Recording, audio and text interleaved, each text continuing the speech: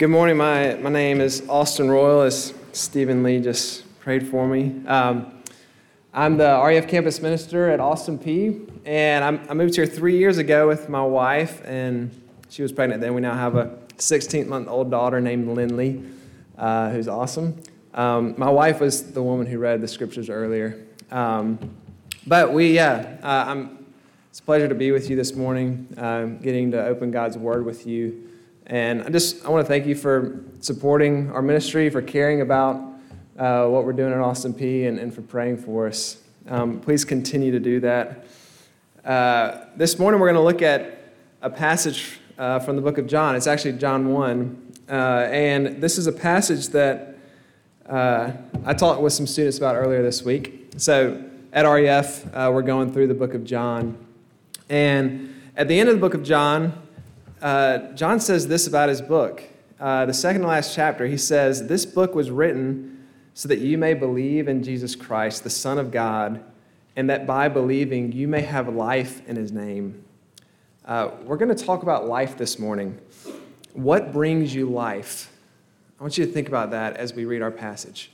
What in this world brings you life, makes you feel alive? So with that, let me read God's word from John 1. In the beginning was the Word, and the Word was with God, and the Word was God. He was in the beginning with God. All things were made through him, and without him was not anything made that was made. In him was life, and the life was the light of men. The light shines in the darkness, and the darkness has not overcome it. The true light which enlightens everyone, let's skip down to verse 9. The true light which enlightens everyone was coming into the world. He was in the world, and the world was made through him, yet the world did not know him. He came to his own, and his own people did not receive him. But to all who did receive him, who believed in his name, he gave the right to become children of God, who were born not of blood, nor of the will of the flesh, nor of the will of man, but of God. And the Word became flesh and dwelt among us, and we have seen his glory. Glory as of the only Son from the Father, full of grace and truth. John bore witness about him and cried out, "This is he of whom I said, 'He who comes after me ranks before me, because he was before me.' And from his fullness we have all received grace upon grace. For the law was given through Moses, grace and truth came through Jesus Christ. No one has ever seen God, the only God who is at the Father's side. He has made him known." Let me pray for our time. Heavenly Father, thank you for beautiful words of life. Thank you for gathering us here this morning to hear those words of life. And I pray that they would ring true in our ears, that we would find life in Jesus. Please show us what that looks like, what that means this morning. In your name I pray, amen. When we moved here, we purchased a house. It's actually right by Richard, which is kind of funny. But we had this back deck that looks over about an acre of land, and it's grass, and it's trees, and there's trees that line our yard. So we have a lot of wildlife that comes through our yard. And one day I was sitting out there, and I was watching the birds kind of playing, feeding on the feeders, was watching the hummingbirds, and I just realized that they're constantly fighting with each other. And then I looked at the trees, and I saw them overgrowing each other, like limbs growing weird places, growing down instead of up, trying to find a source of light. And then I looked down at these flowers I had planted weeks before, and there's these weeds that are like growing on them and like literally wrapping themselves around it. And as I sat there, I was just thinking about it, like all these things are grasping for life. They're trying to find the source of life, whether it's food, shelter, sunlight. Everything that is alive is grasping for something that will make them feel alive, that will keep them alive. And if you think about it, like that's kind of like the basic human instinct is preserve yourself. Keep yourself alive. Do whatever it takes to stay alive. And And the reality is, if you don't trust your source of life, if your source of life does not ever satisfy you, you will keep grasping somewhere. You will try to find life somewhere. And the reality is usually when we do that, when we grasp for life places we can't really have it, where it can't sustain us, we start to look like the hummingbirds. We start to look like the birds who fight over a couple of seeds because they think this is the only thing that will bring me life. And John 1, it tells us Jesus is the source of life. He is the author of life. Later in the book of John, he tells us in Jesus you can find life abundantly. And the thing is, I don't think we really believe that. And I think God knows we don't really believe that, which is why we have this passage here this morning. God telling us who he is, and because he's the source of life, telling us what he came to do for us. So this morning we're going to talk about life in three ways. One, Jesus is God. He's the author of life. Jesus became a man. And then finally, life in Jesus. So first, Jesus is God, the author of life. If you look at the passage, John starts his gospel in a pretty unique way. No other gospel begins this way. He says, in the beginning. And if you remember those words, if you remember the book of Genesis, those are the first words in Scripture. In the beginning, God created. John wants your mind jumping back to the beginning of time. And he wants you to think, who was there? Not just who is there at the beginning of creation, what was there before? He takes us all the way back to the beginning so that we will be thinking about who was there before, because this is what he said. In the beginning was the Word, and the Word was with God, and the Word was God. So there's something there that was with God, and there's something there that was God. He's saying there's two things that were there, but it's really just one thing. What existed before time? The Word and God. And, this is shedding light on traditional Christian doctrine of the Trinity. God is one God, three persons, Father, Son, and Holy Spirit. But the Word, the one by all things were made. Look at it. It says, all things were made through him. All things were made through the Word.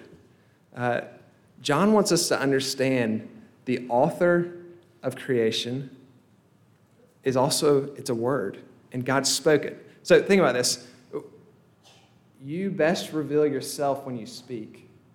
I was in a dining hall with a student this past week, and this girl walked by that we knew. Both of us knew who she was. And I said, I know her. It's a girl I'd talked to multiple times over the past couple weeks. And the guy kind of glanced around and said, oh, yeah, I kind of know her. And I was looked at her, I was like, what do you mean you kind of know her?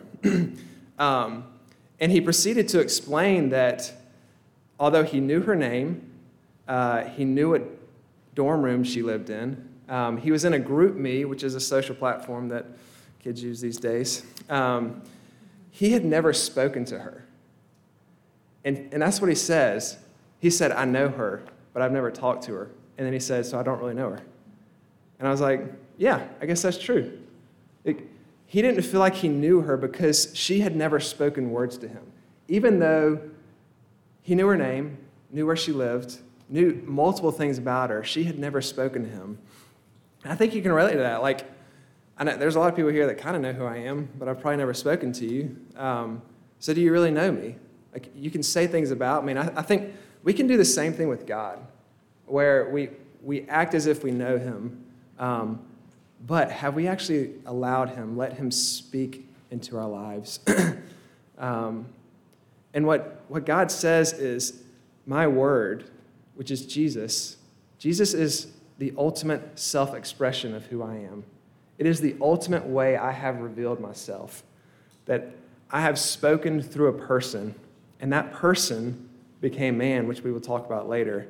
But Jesus is the ultimate self-expression of who God is. It's the way he's revealed himself. And The passage even tells us that. If you look at verse 18, it says, "No one has ever seen God. The only God, speaking of the Word, who is at the Father's side, he has made him known." We know who God is by looking at Jesus. And here's the thing. There's a reason that that's important, because there's a lot of ideas floating around about who Jesus is. He was a great teacher, a little bit better than all the other guys, so we should listen to him. Or he's a really moral, upright guy, had a great code of ethics, we should probably follow what he did. Or he was this guy who was really powerful and just got a bad lot in life, and people crucified him for it. But here's the problem with all those things. If Jesus isn't God, you can't find life in his name. If Jesus isn't God, he can't really help you. We need more than a good teacher. We need more than a code of ethics to follow. We need someone who can bring us life.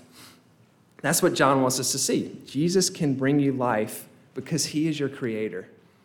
When we moved here, I've already told you about our house.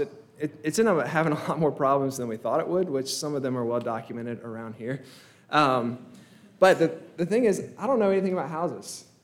I know nothing. And so when we've had issues, what do you think I've done? I've had to call someone from the outside in to help. And who have I gone to? I've gone to men in this church who build houses, men who create homes. And the reason I did that is because they know how they work. They know how they're supposed to work. They know what they're supposed to look like on the inside. They know what foundations look like. They know what cracks in foundations look like. These things can make you really scared if you don't know what they are. But I've gone to the source, the ones who know, the ones who create houses to know what is wrong with mine. Because Jesus is God, because he's your creator, he knows you better than you know yourself. Have you ever thought about that? Jesus knows you better than you know yourself. He designed you. He knows how you're supposed to work. He knows what's best for you. He knows where help can come from. He knows that you need life, and also knows that you go and look a number of other places for it. And it raises the question, do you right now need a source of life? Need a life-giving refuge? Need someone you can turn to who can actually help? Or are you okay where you are? Is life kind of okay? You're kind of getting by. And so, maybe some better questions is where you're spending your time, what you're involved with, the places in Clarksville that you trend towards. Are those places that bring you life, or does it lead you further towards darkness? Do those places actually suck the life out of you? Does where you spend your time actually suck the life out of you because you are just like the birds, you're just like the weeds, where we are trying to satisfy ourselves, grasping for something, looking for life somewhere, and it's not satisfying us? As you think about that, hear words of life from Jesus. Jesus saying, I will bring you true life. I am life and light, and I have shown myself into the darkness, and it is so much more beautiful. Will you look at me? It's the author of life telling us we can find life in him. Leads us to our second point. Jesus became a man. Jesus, he knows the darkness. He knows the places we would trend towards in trying to find life. And it doesn't stop him from coming. Look at verse 14. It's the climax of the chapter. It says this, "And the Word became flesh and dwelt among us, and we have seen his glory. Glory is of the only Son from the Father, full of grace and truth." The Word, as we've already said, is Jesus. The Word became flesh. Jesus became a man. The self-expression, self-revelation of God took on the DNA of a Jewish baby boy and came into the world. He made himself dependent on food, the creator of it. He put himself in harm's way. He made himself vulnerable. And notice the language used. The Word became flesh and dwelt among us. Some of your texts may say tabernacled among us. But the Greek word there is very, John used it on purpose to remind us of the book of Exodus. And the tabernacle there, it actually means it means tabernacle, it means dwell, but it means building a home. Like he pitched a tent among us. And so our minds are intended to be drawn back to the book of Exodus, where God has rescued the people from Egypt, brought them out of slavery, and says, you are my people and I'm your God, and I'm going to dwell in your midst. And he says, build a tabernacle. Build a place for my presence. And the reason he had to build a place for it is because they were an unholy people, and he is a holy God, and there has to be distance. And what you see throughout the Old Testament is when people try and get a glimpse of God, either they're struck. There's a couple instances where the people don't actually die, even though most people die when they see God. Some of them don't die, but they're struck with glory in a way that, we probably couldn't understand. But Moses, Isaiah. But here's the point. God says, build me a tabernacle, I will be in your midst. And no one sees him. We couldn't see him. But he tells people who he is. In the Exodus 34, it's the first time God says, hey, this is who I am. And this is what he says. I'm the Lord, a God merciful and gracious, slow to anger and abounding in steadfast love and faithfulness, keeping steadfast love for thousands, forgiving iniquity and transgression and sin. I'm sure there are words and phrases that you will recognize because the Lord, gracious and merciful. You see that throughout the Psalms. You see it throughout the Old Testament. It is the way God says, hey, this is who I am. This is how he reveals himself to his people. But here's the thing. That was thousands of years ago. And then centuries of people later, God comes and says, hey, this is who I am. My self-expression is my word, and that word is becoming flesh. Why? Why would he do that? I think for a couple reasons. One is he knew we would not believe him. He knew he could speak words and say, this is who I am, and we would never believe him. We would never believe God is like this, that he is the way that he is. And so, to show us, he became a man and lived it out in front of us. And it tells us two things about him. He actually comes in love, and he comes seeking a relationship. God becoming man lets us know when he says, I love you, I am gracious and merciful, he actually means it. He put himself in harm's way to show you how much he loved you. God becoming man also lets you know healing, life, change will come through relationship. Have you ever thought about what it means to get involved with something? Getting involved is both risky and costly. It's why some of us, we don't get involved with stuff that we don't have to, because we know our involvement with something will take resources. It will take time, energy, money. Involvement is costly. Think about a war. Think about the number of wars we've been in over the last decade or two, the war on terror in Iran, Iraq, Afghanistan, Syria, the places that we have sent troops over the last couple of decades.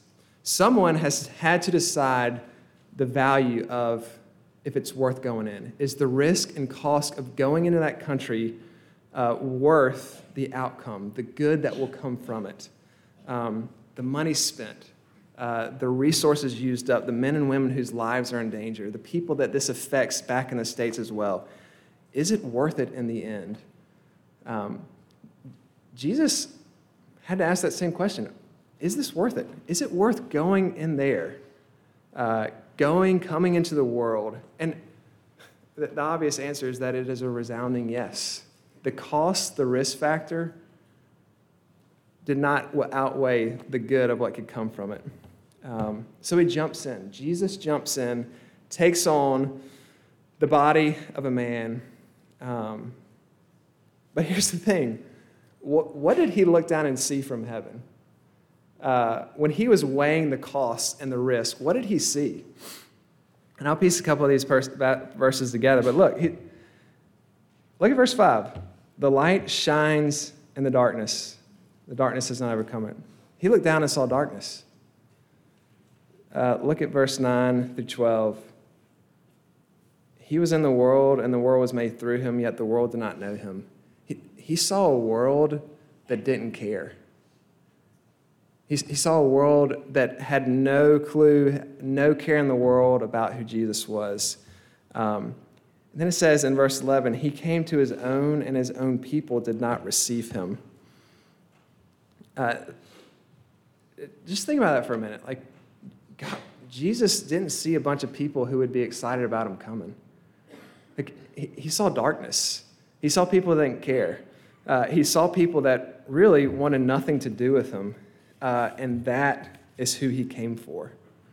And I think maybe we will begin to value Jesus as a life source, a place of life, when we can actually admit that we don't always really care about him. We aren't really that interested. There are so many things in the world that draws our attention. There are so many other things that actually lead toward darkness that we're a lot more interested in. And I think until we can actually say that and be honest with ourselves, like, we're not going to care about Jesus. And it really goes back to, what are you putting your hope into? Because until you start putting your hope in Jesus, you're not going to seek life in his name. Until you realize your hope has to be on something outside of this world, where you have to find life in something outside of this world, because nothing here is going to sustain you. You're going to try and find life other places. I kind of mentioned this verse earlier, but John 10:10 says, the thief, speaking of the evil one, comes to steal and kill and destroy. And Jesus says, I came that you might have life and have it abundantly. What if we actually believed there was abundant life in Jesus? I think it would change us. And that leads us to the third point, that life in Jesus. What does that mean? What does life in Jesus look like? And John says, you want to know God? Look at Jesus. You want to know who God is? Look at his self-expression, the Word made flesh. And verse 12 says this. He says, but to all who did receive him, who believed in his name, he gave the right to become children of God, who were born not of blood, nor of the will of the flesh, nor of the will of man, but of God. Children of God, born of God. That's one of the things that you can step into with life in Jesus. A child of God who's been reborn by God, who's been given life. And I think, one of the ways that I think, as I've thought through this, trying to apply it in my own life and the promises of God, the promises of life, they're not simply found on a page. Black words on a page don't change people. It's found in a person. And so it's like, what if we actually started thinking about the Bible, God's Word, as a person? God's Word, it tells us it is living and active. So think about this. People believe a lot of things about the Bible. It's a list of rules. It's a code of ethics. It's motivational stories about people. It's presentation of heroes and all the cool things they did. What if we didn't read our Bibles looking for wise sayings or a checklist, but we read it looking to hear God's fatherly voice speaking to his children, saying, this is who I am. Relating to you, saying, this is what I'm like. This is what I love. This is what I care about. And we just sat and listened and realized as we did that, we were relating with the living and true God. I think when God reveals himself most prominently through a person, and that is what this text says, it's also what Hebrews 1 says, that God has spoken most clearly to us through a person.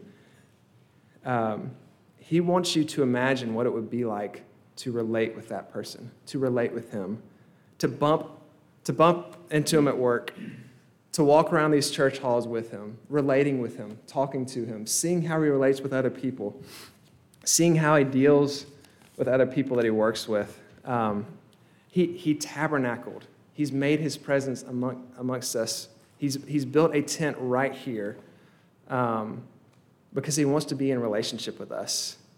And I think God's word understood correctly equals a vibrant relationship with a person, someone who is living and active, someone who challenges you, a friend who calls you out when you've done something stupid, a friend who moves towards you, who you know is wiser than you, and you allow them to speak wise truth into your life, someone who encourages you, who shows you compassion, someone who offers you mercy and forgiveness. That is what the Bible does. That's what it offers. Those are the words it speaks, and it's because Jesus is speaking through the word. I think that could change the way we think about our time with the Lord and how we approach Scripture. But life in Jesus is also defined by children of darkness becoming children of God, Him making them new.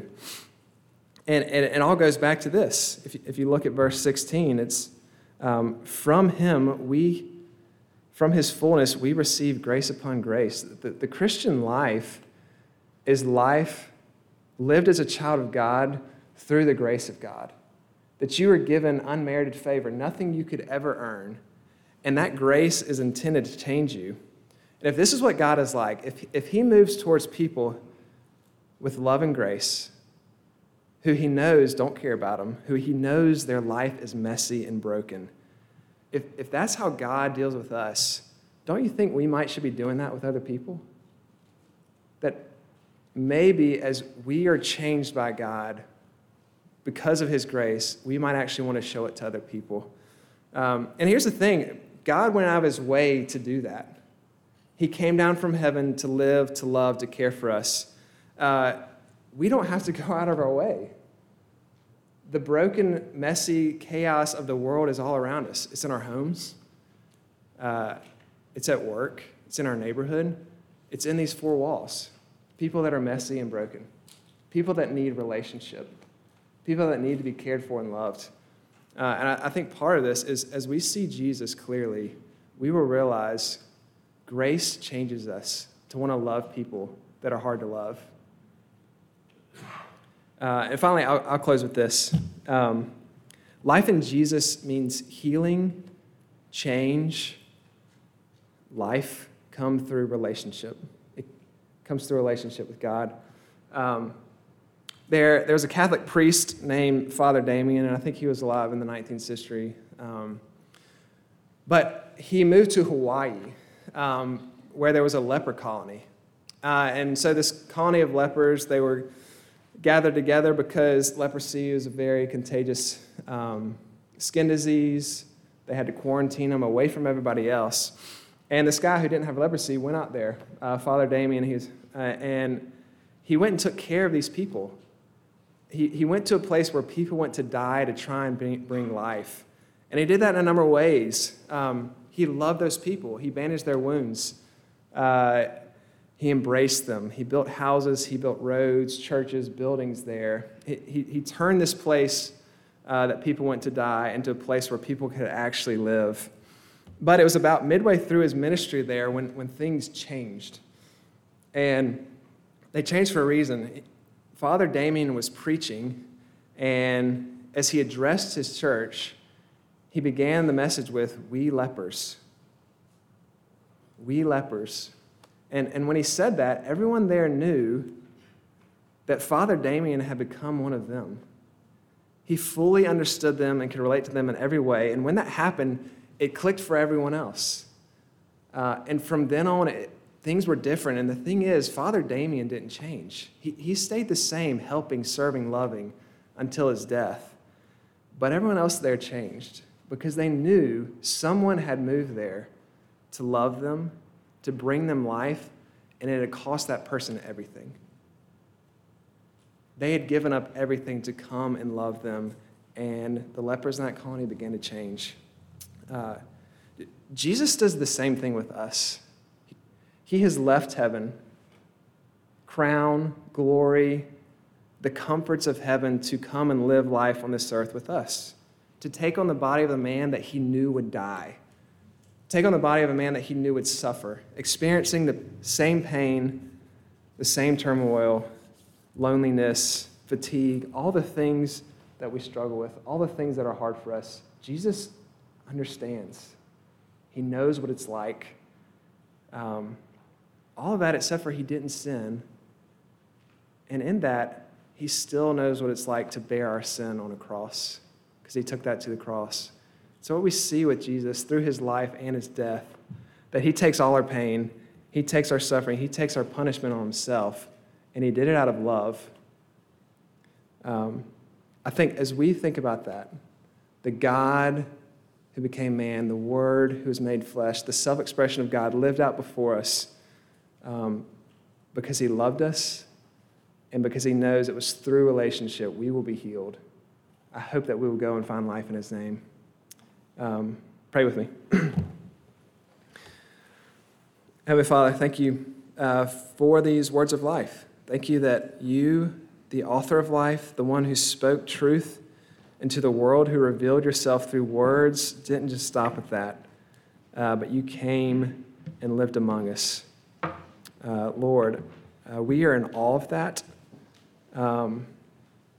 cannot fully understand it, and yet I pray that we would put our hope in it, that you are who you say you are, that you are a loving God who's compassionate and gracious, who's slow to anger. Lord, as we question you, as we struggle to believe that you're real, I pray that we would look at Jesus. And as we look at Jesus, as we ponder what it would look like to be in relationship with him, that you would make us alive. You would give us life in his name. And we pray all this in Jesus' name. Amen.